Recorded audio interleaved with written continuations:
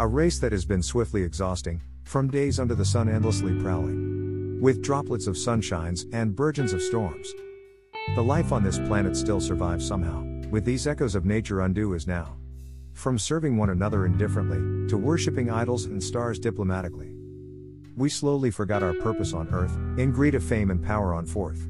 Know that the crowd doesn't need more followers, as it's already followed by many corrupted.